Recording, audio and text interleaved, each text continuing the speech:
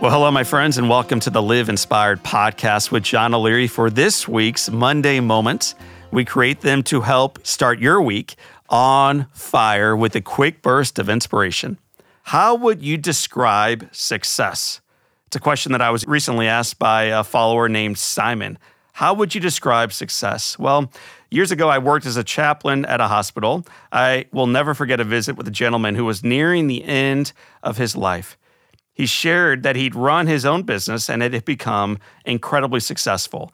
Yet for years, decades actually, his highest priority was only on growing that business, growing top-line revenue and bottom-line profitability. He shared that he'd lost his family as a result of long hours away from home and inattention to what was actually going on at home. He also shared that his health had deteriorated due to his intense travel and constant stress professionally, which tuned him into alcohol and smoking for relief. Then he shared something that I will always remember. John, I've gotten to the end of my life, and I realized that the ladder I've been climbing my entire life was leaning against the wrong wall. So Simon and listeners, I have some specific goals that my children and my finances and in my health and in my marriage, business, charitable giving, hours spent serving, and vacation time spent with my family. But I could set aside all of those tactical goals and boil success down to this simple quote from Scripture. Here it is.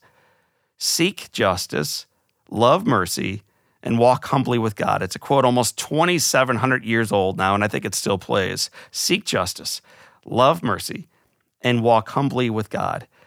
That definition of success that I have, it may offend you or it may ignite you, but that's the thing. The very notion of success is extremely personal. It's unique to each one of us. But for me, if I follow that three-pronged path, regardless of how I may fall on other previously mentioned goals, I feel successful knowing that my ladder rests upon the right foundation and is leaning against the right wall. I can't possibly define success for you, Simon, and listeners, but I encourage you today to focus less on the ladder, on the rungs in the ladder, and on the climb toward the top, and much more on the foundation and the wall on which your ladder is leaning. Simon and my friends, thank you for tuning in. This is John O'Leary, and today is your day. Make sure that ladder is leaning against the right wall and live inspired.